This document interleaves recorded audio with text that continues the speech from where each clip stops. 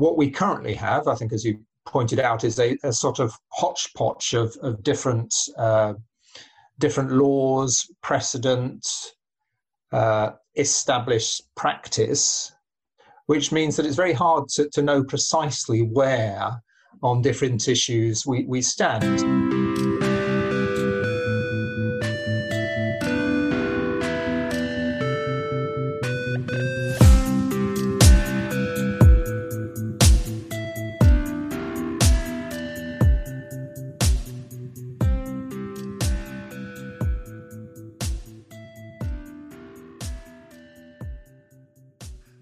Hello, and welcome to another episode of Chatter, a podcast from The Gist, with me, Josh Hamilton. Tom Brake, the head of Unlock Democracy, was my guest on today's show. Unlock Democracy are campaigning to give Britain a codified and written constitution and reinvigorate our relationship with democracy and government. We covered what a written constitution would mean and why we should want one, the idea of citizens' assembly, and the lack of open debate and discussion in our society today. If you haven't already and you enjoyed this episode, please subscribe to this podcast and to our mailing list. And don't forget, my book, Brexit, The Establishment Civil War, is now available for pre-order on Amazon. You'll find the link in the description below. So, here's Tom Brake. Lovely. So, Tom, it's a pleasure to have you on my show. Well, thank you, and my apologies for my late arrival. Oh, don't worry. Like I said, I was just driving myself crazy on Twitter anyway. So you are from Unlock Democracy. So do you want to explain what Unlock Democracy is, just for people who haven't heard of it, and give them like a basis or an idea of what the organization is about? Absolutely. So Unlock Democracy is a membership organization. And what we campaign for is, our ultimate objective is to secure a written constitution for the United Kingdom. But there are other aspects to our campaigning. So, for instance, we campaign for transparency and accountability in government, fair elections, and a whole host of reform type issues such as reform of the House of Lords. But our ultimate objective is to secure a written constitution. Many people may in fact know of our predecessor organisation, which was Charter 88, which is probably better known. And one of my jobs as director is to make sure we achieve the same profile as Charter 88 had. Okay, so what would be your main case for giving us a written constitution? Because one of the quotes that forever stuck with me from my A-level politics was that America is thrashing around in an 18th century straitjacket with regards to their constitution, that they're stuck because of the very solid and codified nature of it, that they have been unable to adapt their institutions and conventions rapidly enough to deal with the way the world has changed over the past 250 years. And one of the advantages that we frequently wrote about and discussed was that Britain, in their uncodified, sort of very loose, I don't even know if you could call it a constitution as such, but our sort of arrangement of conventions and institutions that makes up the way that we run our democracy, is the flexibility of it is one of the virtues of it and one of the real advantages of it. Like, why would you say that's not the case? Well, I think one of the flexibility, of course, can be a weakness, and we saw this in relation to Boris Johnson's plans to close down Parliament. And in a written constitution, for instance, you could make it very clear that the Prime Minister did not have the power to do that. Other things that could be made clear in a written constitution is, for instance, that the UK would not seek to break international law. There are the other sort of aspects of a written constitution that could be included would be to sort of lock in the rights that Scotland, Wales and Northern Ireland have as separate nations within the United Kingdom. What we currently have, I think, as you pointed out, is a sort of hodgepodge of different laws, precedent, established practice, which means that it's very hard to know precisely where on different issues we stand. Now, Obviously, I suspect that if we were to introduce a written constitution, it would be substantially more detailed than the US, for instance, and would be more modern, if I can put it that way, in terms of its content. But I think the final thing I would say about it, and this is critical to what Unlocked Democracy is trying to secure, is that this written constitution is something that would be arrived at through a citizens' assembly process. So in other words, it wouldn't be politicians who are writing it or drafting it. It would be, in effect, the equivalent of 12 people from the Clapham Omnibus who sit on a jury. There would be 200 people chosen at random, but to be representative of the United Kingdom, who would sit on a body that would work out what we wanted to include in our constitution. Because, we could have a limited constitution, or, for instance, we could have one that said that people were entitled to access to food and housing. Some countries have that in their constitutions. We don't. Now, the Citizens Assembly idea is one that I've come across kind of more and more over the past few years. I first came across it when I did an interview with Jamie Pow, who's the editor of Northern Slant. It's like just a news and commentary outlet in Northern Ireland. And he had done some research on the effectiveness of it and how it would function, and just sort of scoped out the idea. But then sort of over the last year or two, I've heard more and more and more about it. One of the highest profile examples is Extinction Rebellion. Actually, they're calling for a citizens' assembly in order to deal with climate change. And I really love the idea. Actually, I think that quite often people dismiss ordinary people's ability to genuinely comprehend or understand politics or democracy or concepts like that, when I genuinely think if you sit people down and run them through it and give them a fair look at both sides of an argument, that people can generally be pretty reasonable. But how realistic is it to really see that put into place in the UK? Because again, I've seen it from a lot of I don't know if you call them fringe groups, but groups that are maybe outside the very mainstream of British politics. How likely do you think it would be to be able to get that kind of assembly put together in the UK? And what do you think it would require for people to actually accept that as a potential idea to reform our democracy? Well, I think the people who would have to accept this as an idea for reforming our democracy would probably have to be politicians, because I think the desire for it is there amongst the public, and we've seen that around the world. For instance, so in France, the Climate Assembly that they established, we've had our own equivalent in terms of 6 select committees of the UK Parliament to establish a climate climate panel to discuss climate issues. There are a number of local authorities that have done this on a much smaller scale. So close to where I live, Kingston Council, for instance, put together a citizens' assembly to look at the issue of air quality. So this is happening more and more. And what it does, I think, successfully is re-establish people's interest in decision-making processes and gives them a bit of trust back in terms of they can be part of that decision-making process and arrive at decisions that are then acted on. And I guess that is the critical part, because there's not much point having a citizens' assembly at the end of which the politicians say, well, thank you, that was a very interesting exercise, and now we're going to go off and do something different, because that immediately demolishes the purpose of it. But I agree with the point that you make, that there might be concern that perhaps if matters were left in the hands of a citizens' assembly, that the solutions that came forward might be weird and wonderful. But in practice, that isn't the output from the citizens' assemblies that we've seen.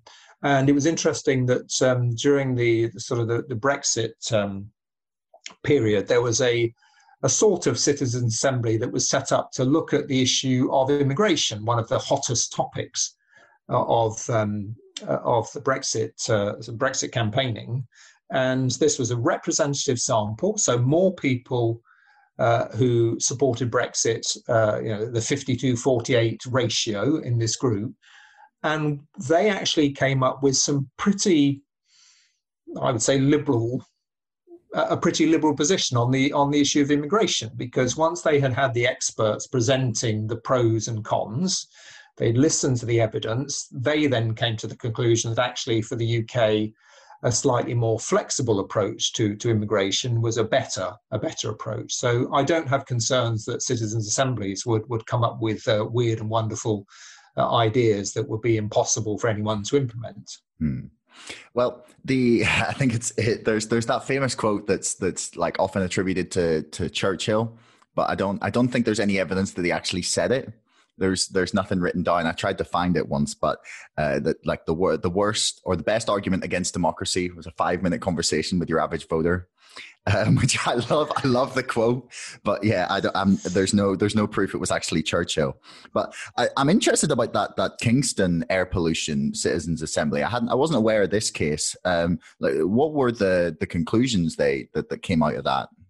Was it like a physical policy, like implementations that came out of that? Was it like a physical something? Yes. Yeah. Yeah, so it was an event organised by Involve, who are the people who organise these types of events, and they took a representative sample. I think it was quite a small sample. I think it was about 30 people from different parts of Kingston, different backgrounds, different sort of ethnic origins and so on, gender balanced, and they looked at the issue of air quality and some of the recommendations they came forward with.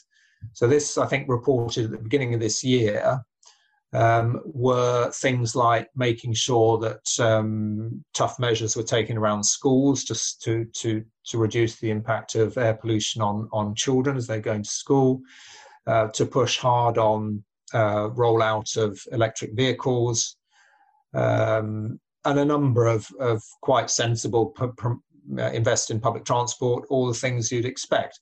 Now, that then went to the relevant committee on Kingston Council. I must say at that point, I'm not sure I don't know what the outcome of that was, but clearly that was an exercise that the participants thought was of value and came up with some sensible solutions. So I hope that the committee took those on board. Okay, I'll definitely look into just that. The final thing I'd say, of course, is that for politicians, what this can do is then to some extent provide protection in that a group of independent people, not politically aligned, have come up with some solutions that then politicians implement. It's convenient, frankly, for politicians to be able to say, well, actually, it wasn't us that came up with these ideas. The people who came up with these ideas were people like you, and this is what they've recommended. Yeah, it kind of exculpates them from any kind of responsibility. It's like, oh, it's just the will of the people. Like, well, so one of the things I wanted to talk to you about was the name of your organization, Unlock Democracy, kind of implies that we have like a serious problem with our democracy in Britain.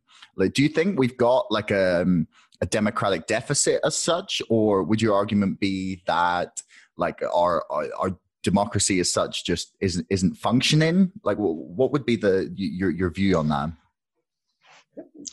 I don't think our democracy is functioning particularly well.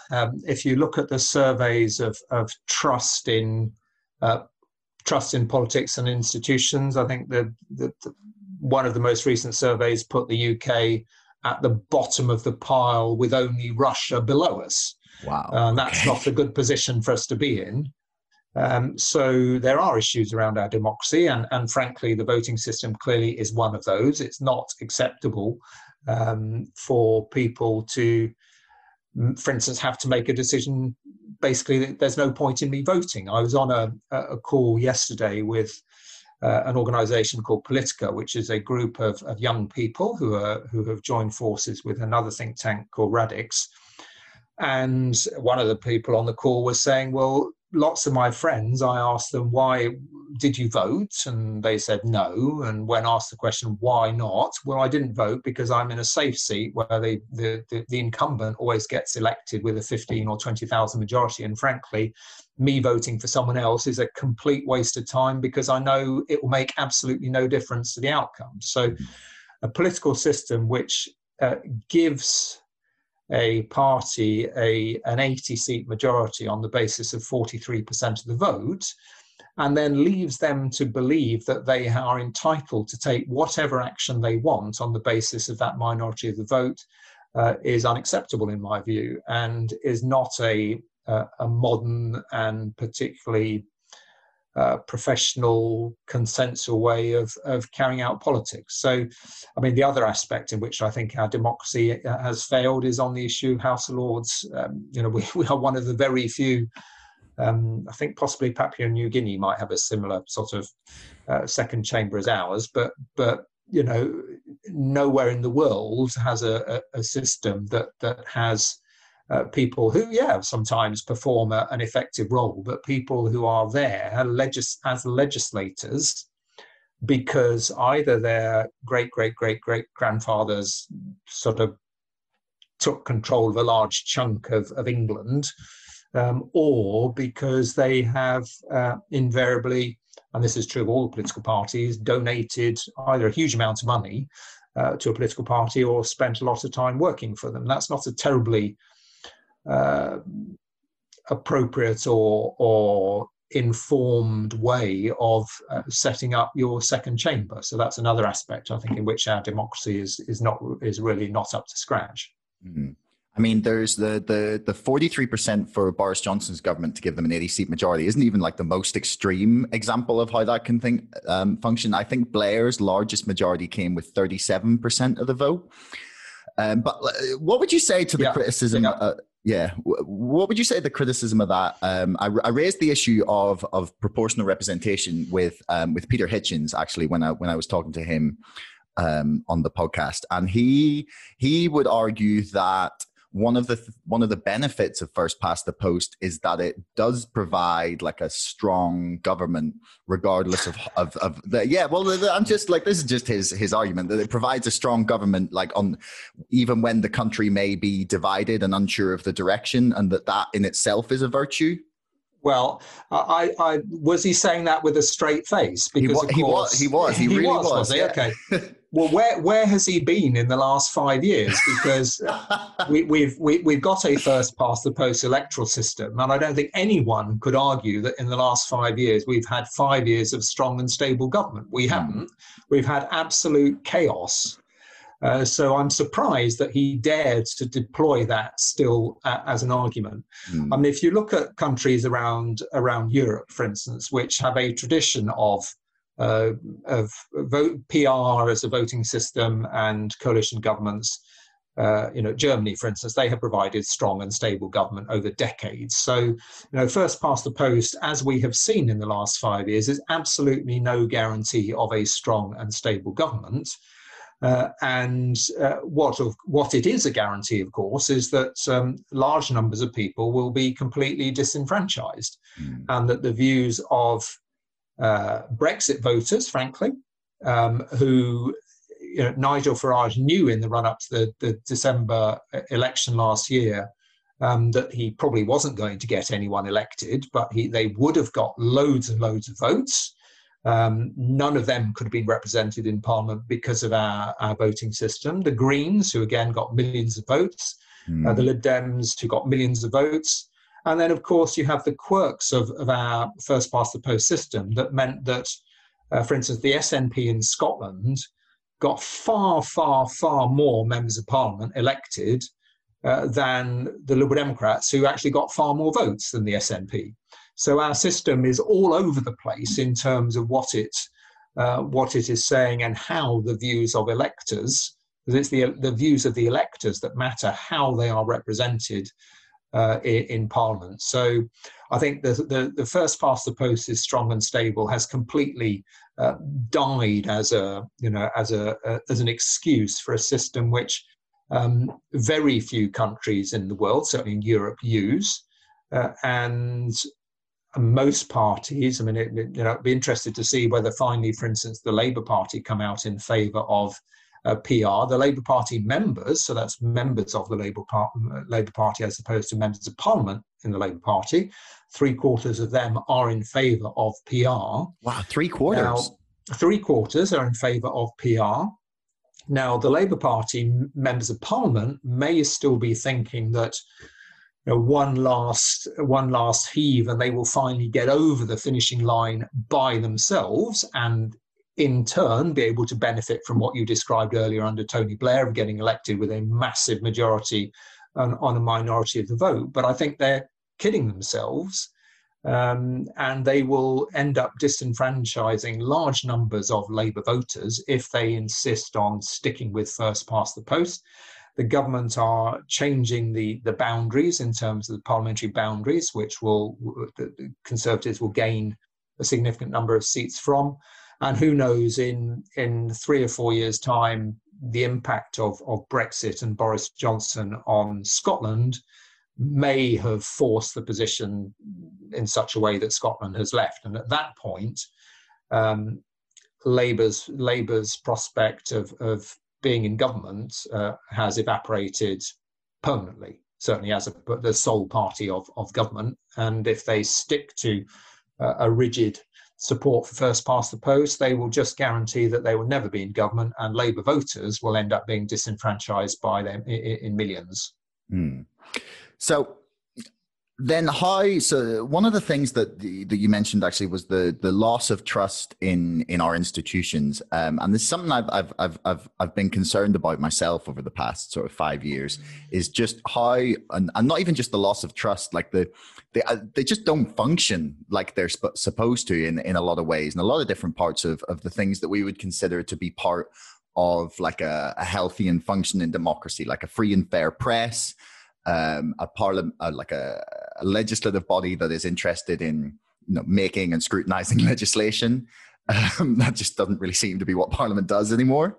And there's a big list of problems with a lot of our institutions. Like where would your proposal to be to where do we start in hoping to try and rebuild some trust and some functionality to the institutions of democracy, especially when like Gen Z and millennials are trending increasingly authoritarian. They just sort of don't care about democracy because I feel like it's probably just failed them essentially through their entire lifetime. Like I don't remember a time in Britain in my lifetime like that in which I was at least like mildly cognizant of politics, where I felt the government were at least trying to do good things. So your word. Well, I think part of that is to some extent is the tone adopted by politicians. So if politicians go out of their way, as I think some Conservative members of Parliament did in relation to the judiciary, or some Labour politicians went out of their way in terms of their views of the BBC to attack them and question their legitimacy, I'm worried, for instance, that the next onslaught we're going to see is that the Conservative government wants to introduce voter identification for elections, which means that people have to provide a driving license and so on. And the evidence is very clear that will discriminate against young people. It will discriminate against people from BME backgrounds. That what the government might do in the run-up to the May council elections is they might start spreading stories, as we've seen Trump do, about massive voter fraud, to then justify the introduction of voter ID, but in the process end up damaging our democratic process and make people feel that the outcome, whatever it is fake, and lots of people have been sort of stuffing ballot boxes when there's absolutely no evidence of that. So part of it, I think, is down to politicians not attacking experts, not attacking the judges as enemies of the people, and recognizing that those institutions are there as independent bodies that are not there to be the mouthpiece of government. And whether it's a Conservative government, a Labour government, a coalition government with the Lib Dems or with the Greens, the fact is that those institutions are never going to be in line with the government's position. Another thing that the government should avoid doing, in my view, is stacking those institutions with their preferred people. And this is what we're seeing happening on an accelerating basis of interference in the selection panels for appointments to public bodies, where the government are seeking to influence that to make sure that the people who get appointed to these bodies are of their sort of type, so to speak. And again, that is highly damaging for institutions because they shouldn't be seen to be politically aligned. The independence of them depends on them not being politically aligned. So I think that is part of the process. Politicians not taking cheap shots. I mean, obviously, what has changed since the Brexit vote is that the cheap shot, which used to be against the European Union, now they've got to find another organisation to fire at or to blame for whatever failure there might be. I mean, I think the institutions are, if we're talking about the BBC or the judiciary, I think that the fact, for instance, that the BBC was attacked both by Jeremy Corbyn and Boris Johnson during the run-up to the general elections sort of suggests they're probably doing about the right thing. The judiciary were attacked by government, although I think the government would find it hard to identify anything that the judiciary did that wasn't simply applying the law. So, the Supreme Court wasn't trying to impose the law on the government, a new law. What they were trying to do is to make sure that Parliament's rights of sovereignty was retained in relation to Parliament being able to discuss and debate things that the government thought that they shouldn't. So I think we've got to be more protective of our institutions. If you look at the institutions we have in the United Kingdom, there are very, very few countries around the world who have institutions that have the reputation the positive reputation that ours do. And I think even if they sometimes irritate, as an ex-Liberal Democrat, I always moaned about the fact that the BBC didn't give enough coverage to the Lib Dems. Well, if all the politicians from all parties are moaning at some point about an organisation, as I said a few moments ago, that probably means it's doing the right thing. I mean, the BBC is a difficult one. I often have a debate with a friend of mine about whether the BBC is left-wing or right-wing. Well, I think you've revealed the fact that hopefully it's about in the middle of it's neither left nor right, and on the whole is impartial, is trying to ask questions of politicians, whoever they might be. Yeah, I mean, I find that like the accusation I would say that you could throw at them that would stick would be that they're pro-establishment, that they kind of tend to support the status quo as such.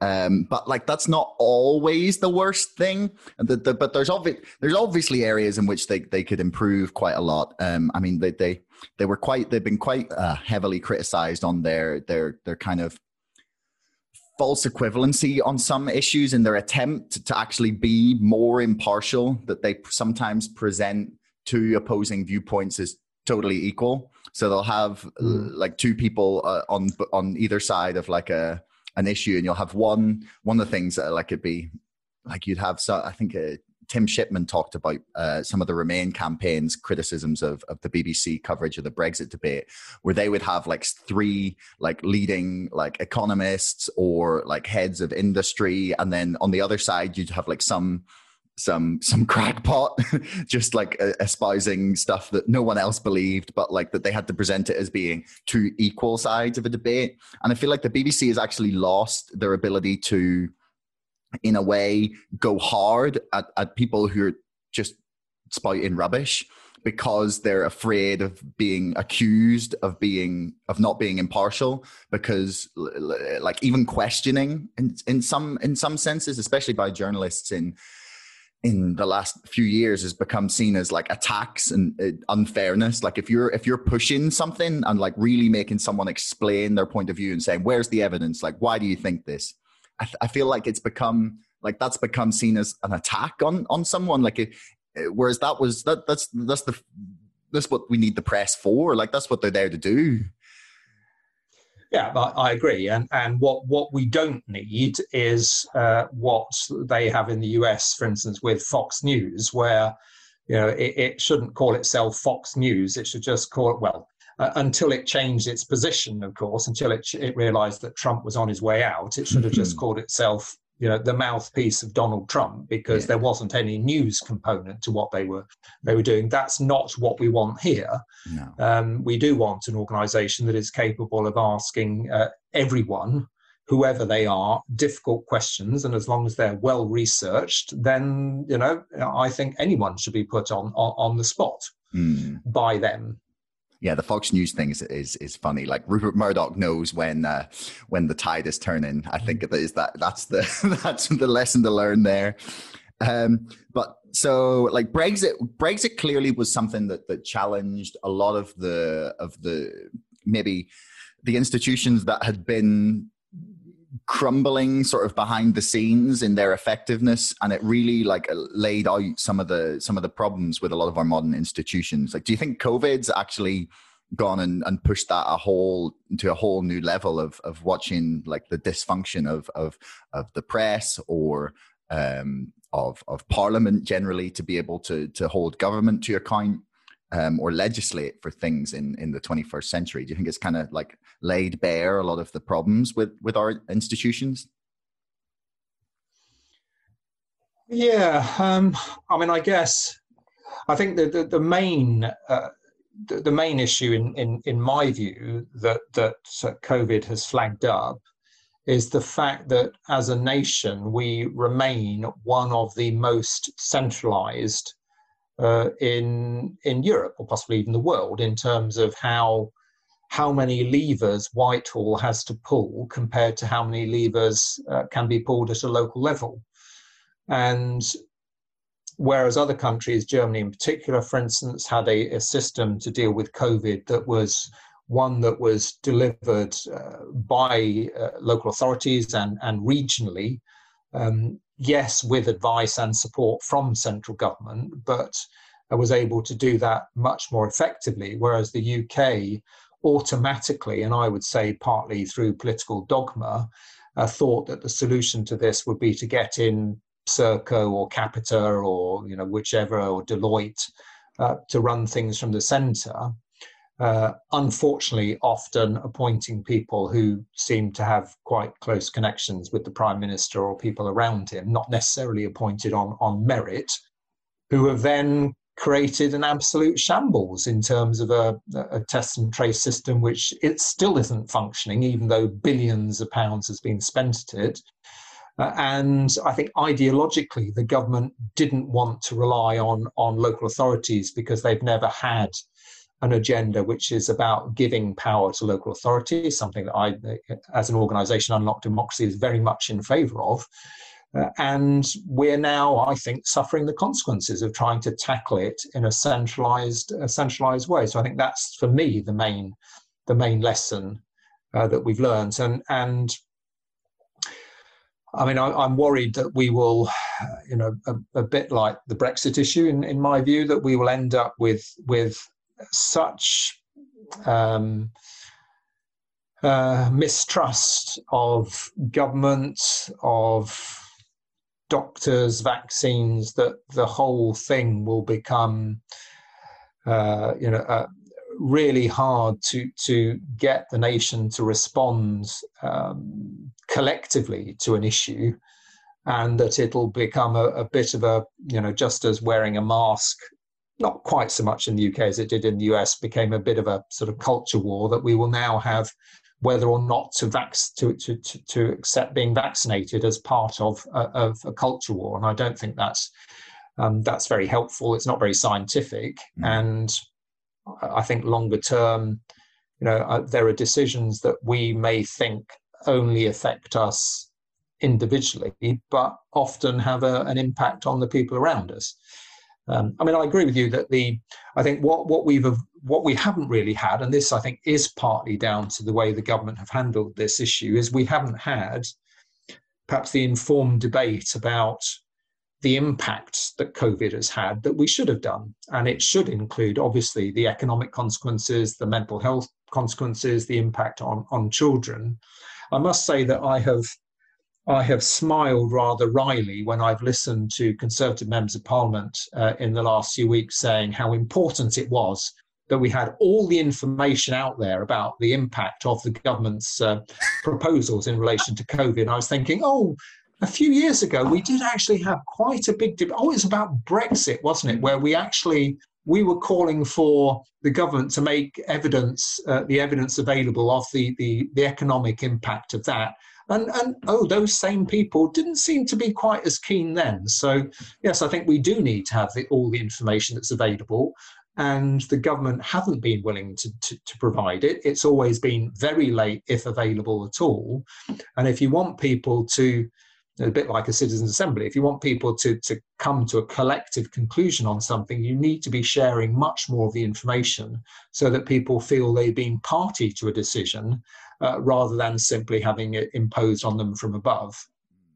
I think that's probably one of the biggest issues that we had in terms of the entire COVID debate.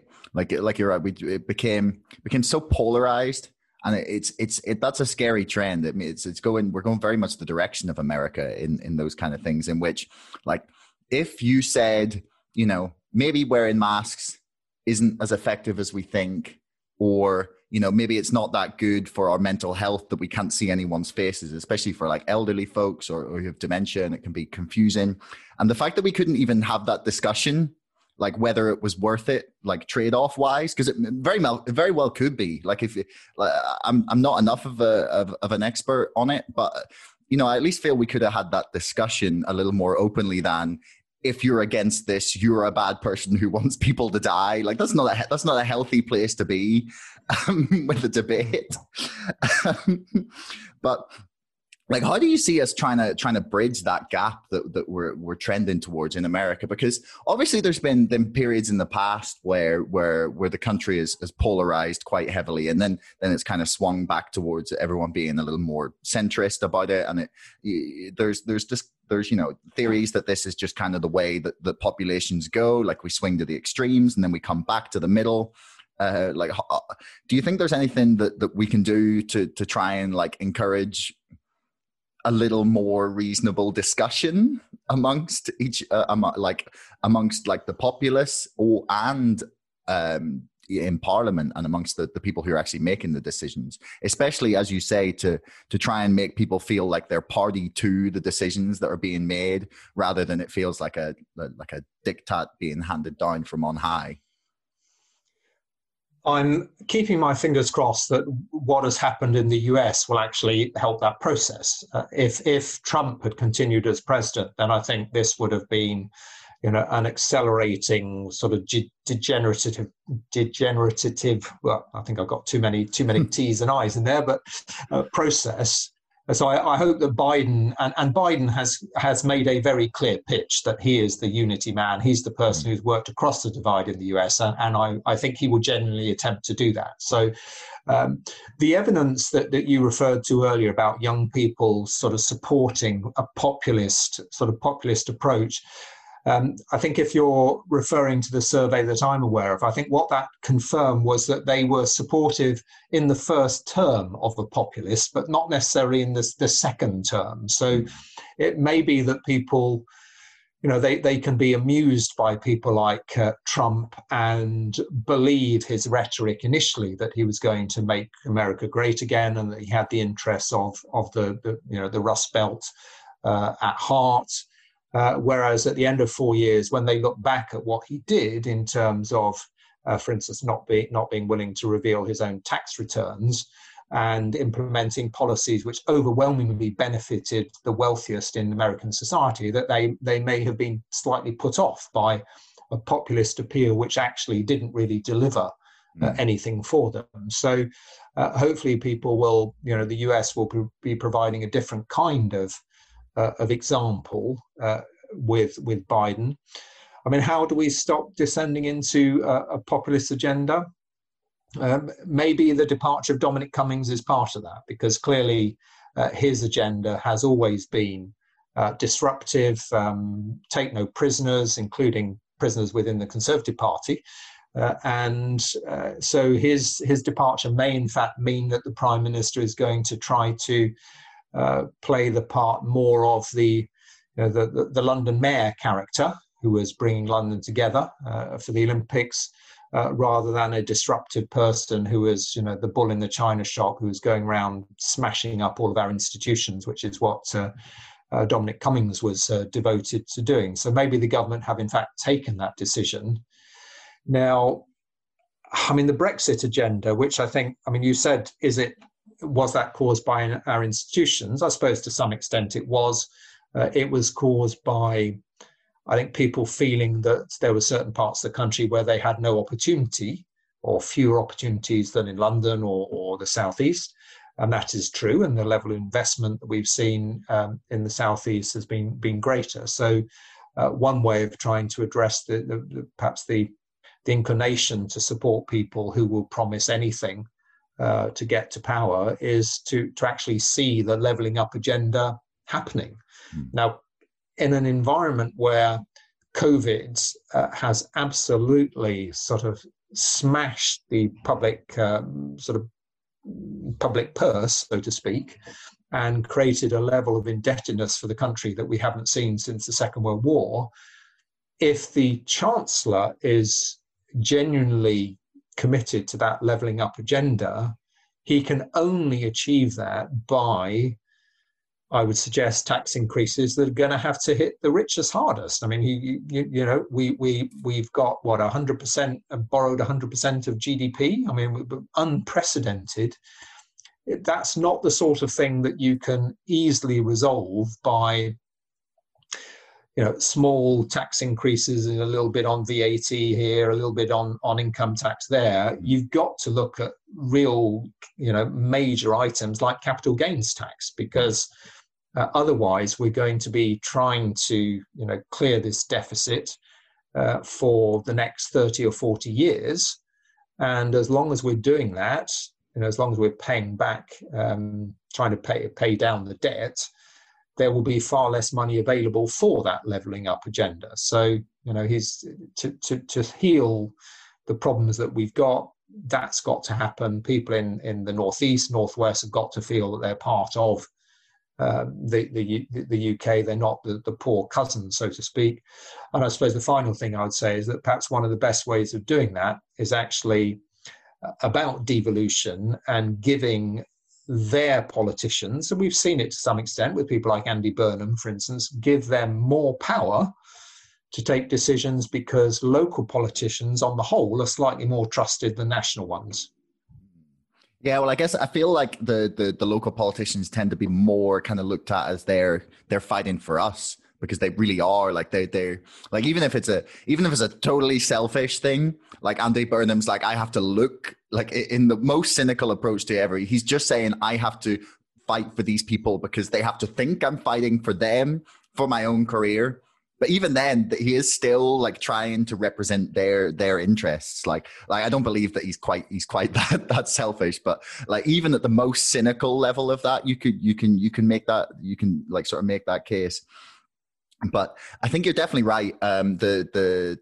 The opportunities for people is a big one. Like one of the discussions that I listened to fairly recently was about like, what is the optimum level of inequality in a society? And that sounds really like, I don't know, evil almost. But their essential point was that like, you have to have, like, in all of the societies that have succeeded the best thus far in history, that there's been like a certain level of inequality, because people need something to strive for eventually, and there's no way to completely flatten levels of wealth without like just like, there's essentially no way to do it well, like people that doesn't like dispossess people and make people frustrated with the amount of money being taken away, or discourages innovation or opportunities for people. But that in Britain today, we have such a high level of inequality that there's so many people who are stuck at like zero with no chance to get beyond that.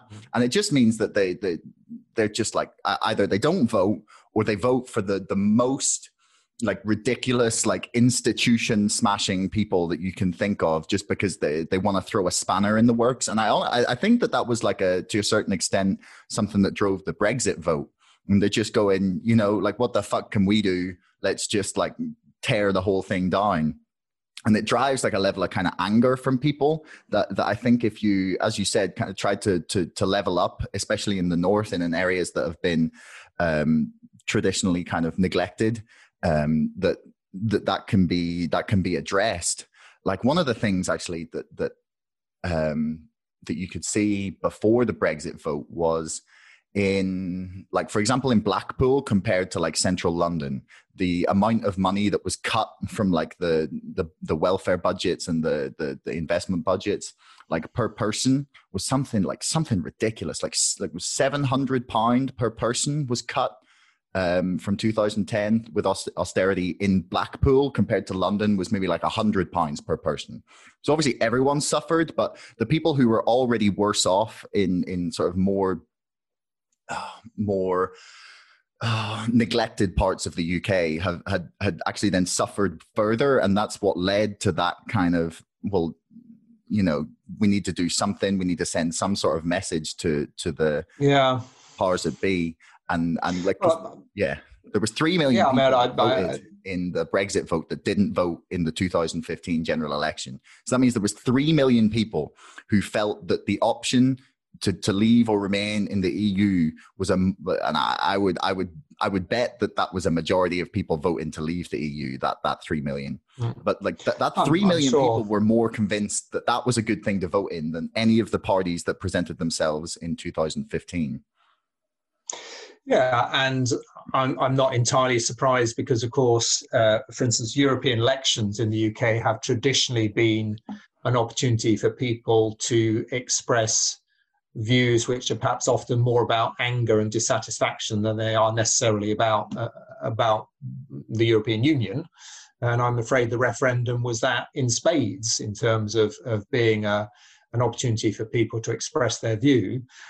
I mean, I'm sorry, because I suspect that if their view was that this would suddenly improve people's lives materially, well, in parts of the northeast and northwest, which are, for instance, manufacturing heavy in terms of jobs, leaving the EU is going to have completely the opposite effect. It's going to make it a lot harder to succeed.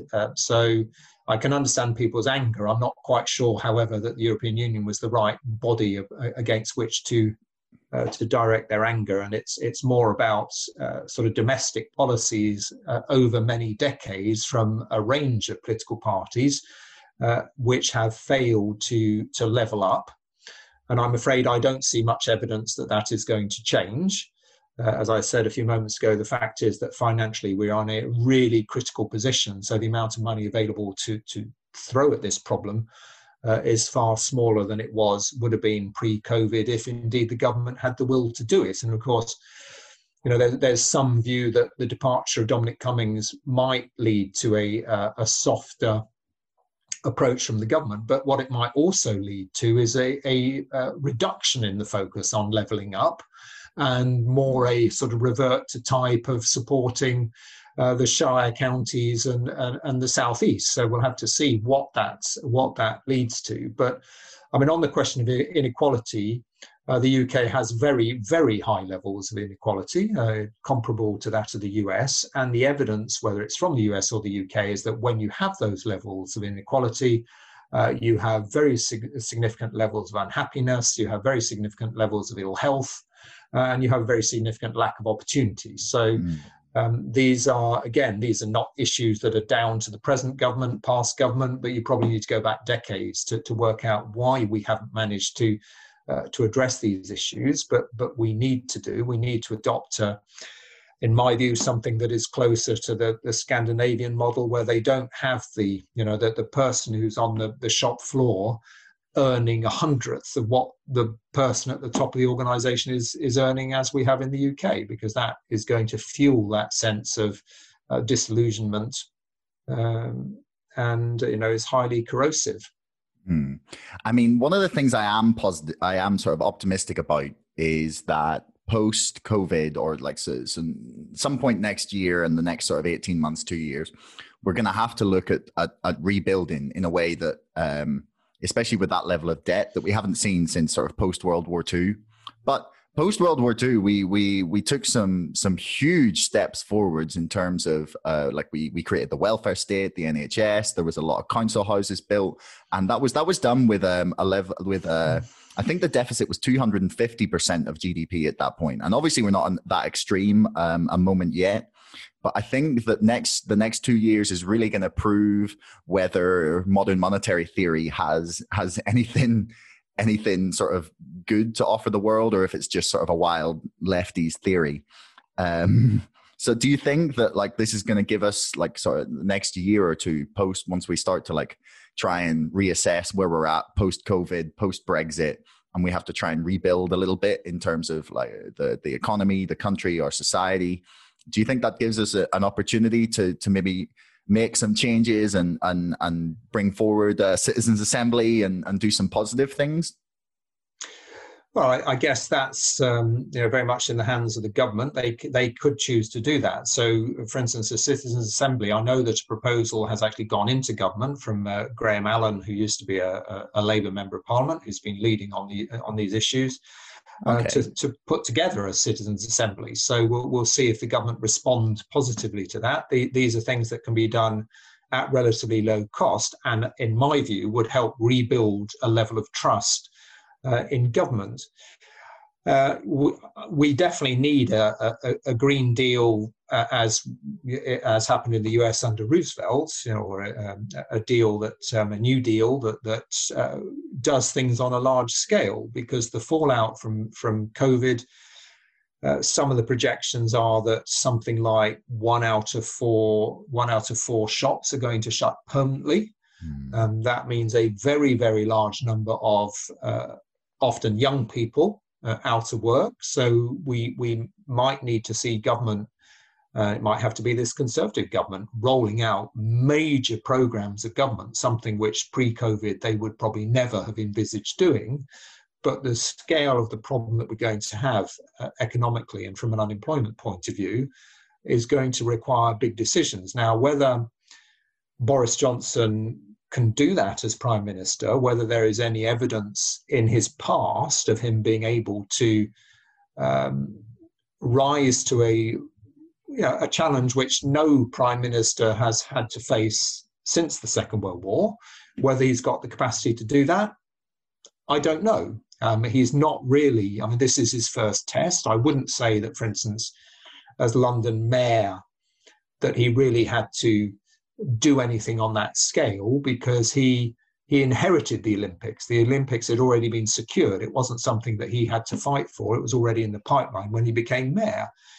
So let's see if he's capable of rising to this challenge and making that shift from, which lots of people have been talking about today, that shift from a campaigning organisation around him, with all the people from the Vote Leave campaign who are campaigners and very effective ones, changing that into a form of government that is able to deliver large programs of government. So I think the jury is out yet on whether he has the capacity to do that.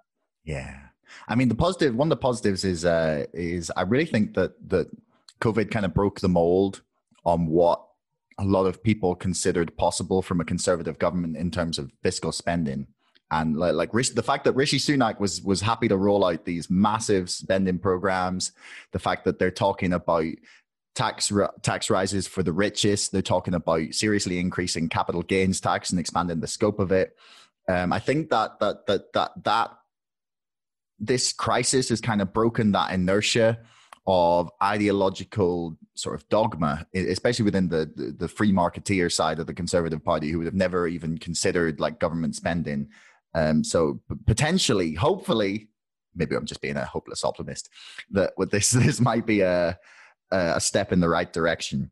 But sort of to look at wrapping up here, Tom, is like, how can anyone that's listening either get involved with Unlock Democracy or help out, or sign up, see what you're doing, or like put something forward in maybe their own community in order to push your ideas or thoughts? Sure. Well, thanks, Josh, for giving me the chance to plug us at the end. So unlockdemocracy.org.uk. So Unlock Democracy in one word, .org.uk is our website. where people can join as members. There are a number of campaigns that we're running at the moment that people can support without necessarily joining as a member. Membership is cheap at half the price. I think at £2 a month to join as a member, or £1 for concessions. So, and if people are concerned about issues like making sure that we do have fair elections in the UK, if they're concerned about perhaps making sure that their local authority has more powers to deliver things locally, including test and trace, but is able to have more funds available to invest in things that they have identified as a priority, as opposed to central government delivering that agenda. And if ultimately what people want is some guarantees around the freedoms and liberties that we have cannot simply be abolished by a simple majority in Parliament, and without a constitution, we have no guarantee that by a simple majority those rights won't be abolished. That people should join us, and I'd welcome that. Well, that's a nice way to leave it. So thanks very much. It was a pleasure. Thank you, Josh. Thanks so much for listening. If you haven't already and you enjoyed this episode, please subscribe to this podcast and to our mailing list. And don't forget, my book, Brexit, The Establishment Civil War, is now available for pre-order on Amazon. You'll find the link in the description below. Until next time, thanks for listening.